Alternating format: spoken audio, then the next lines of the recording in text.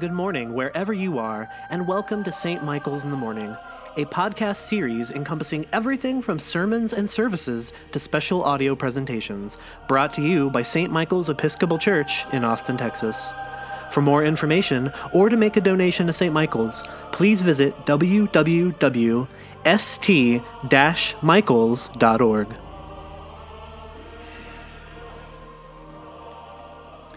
Jesus said, I give you a new commandment, that you love one another.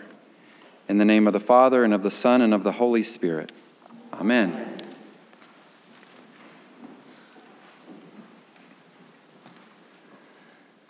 I always have a few students in my 8th grade theology classes who are unfamiliar with Christianity or any religious ideas or practices.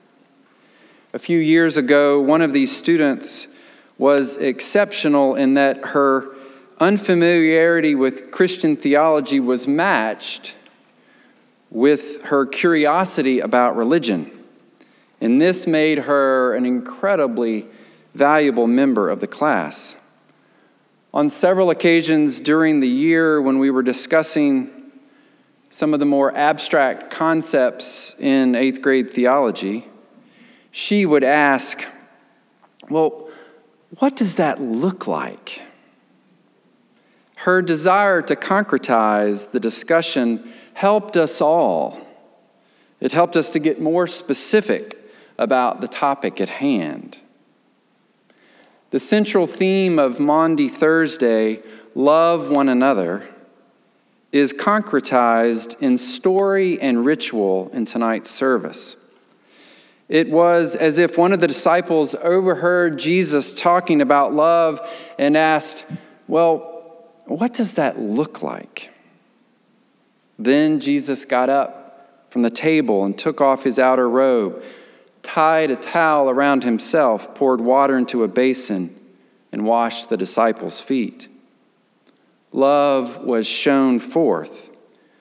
Love was shown forth in the physical act of hands touching dirty feet, of water touching skin, of cloth drying. Even as Jesus was moving closer to the cross as his ultimate expression of love, he gave his followers an example. This is what love looks like: humble service to one another.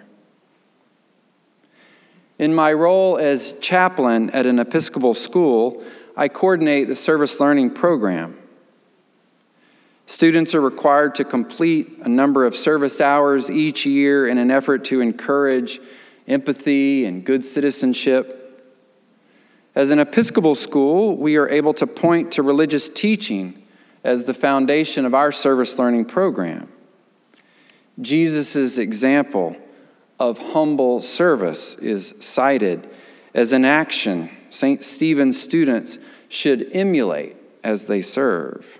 Self-giving service, helping those on the margins. These are behaviors that we require in hopes that students grow in compassion and generosity. One of the places where we serve is Mobile Loaves and Fishes Community First Village.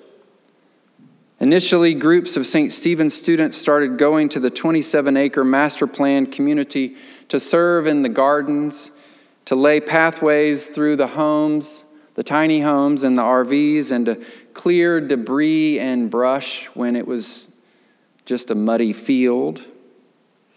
Through the years, we have transitioned from light manual labor and work crews to interacting and visiting with people over Rudy's breakfast tacos and board games. We still go out there one Saturday morning a month with 8 to 10 students, but now our focus is eye-to-eye contact, sharing stories, paying attention to whoever we might meet. And my students and my faculty chaperones love it. Recently, I learned that while members of the Community First Village enjoy the coffee and tacos, not all of them love our monthly brunch. During a Saturday in February, I was sitting with a resident. After some small talk, he looked right at me and he said, "We appreciate y'all coming to do this, but it would be a lot better, a lot more meaningful if you brought raw ingredients and we all cooked and served together." Honestly, I was taken aback.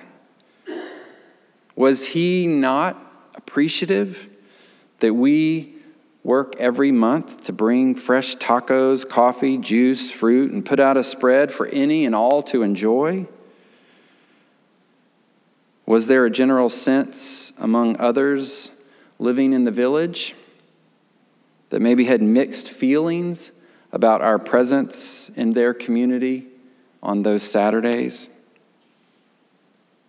After thinking about this question and praying for more humility, I've begun to regard the inquiry not as an attack, but an invitation. The resident was inviting me and our groups to meet villagers in the kitchen, to stand shoulder to shoulder and work together to prepare the food. Standing together, a St. Stephen's student and one who was formerly homeless, frying bacon, scrambling eggs, and brewing coffee. That would change everyone's experience of our visits. And such an action would reduce the current imbalance between those who have money and those who don't, those who have power and those who don't, those who can extend charity and those who can only receive it. On the surface, our visits to the village had looked like generous acts of charity, and on one level, they certainly have been that. On another level, however, a closer examination of our service might reveal that we are unintentionally reinforcing harmful stereotypes about us and them, or even generalizations about people who have it all together and people whose lives are a mess. The invitation from the resident is an opportunity for us, for me, to ask, why are we going to the village? How do we want to structure those visits? What do we want our students to learn from the experience? Or even more specifically, how might our monthly visits be more faithful to following Jesus' way? How might our trips to the village help us to be more faithful to Jesus' command to love another through service? Cooking eggs and bacon together side by side might be a good first step to greater faithfulness on our part. To date, our service at the village has been well-meaning, but maybe missing an important aspect of Jesus' example. The example laid out for us in John was not that Jesus got up from the table and brought out buckets of water and a basket of towels and said, "Here, I've brought you water for your feet and towels to dry them. Help yourselves." Instead, Jesus took a particular posture. Jesus took the position of a servant and performed a task that was reserved for the powerless in his society. In kneeling before his disciples, Jesus was showing them that faithfulness to his command would require them to humble themselves. The humbleness of the action is incredibly important. For in the humble service, when power is relinquished and vulnerability is extended, Christ is present in the flesh. That is, Christ is in the flesh of those who meet in humility to love and care for each other. Gerard Manley Hopkins put it this way: Christ plays in 10,000 places, lovely in limbs and lovely in eyes not his, to the Father through the features of men's faces. Christ in limbs, Christ in eyes, Christ in faces not his.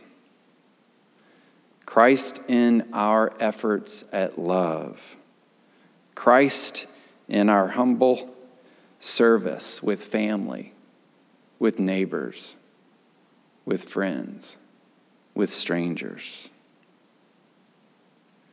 Jesus got up from table. Can you and I get up from table where we are so often privileged hosts in order to serve with humility?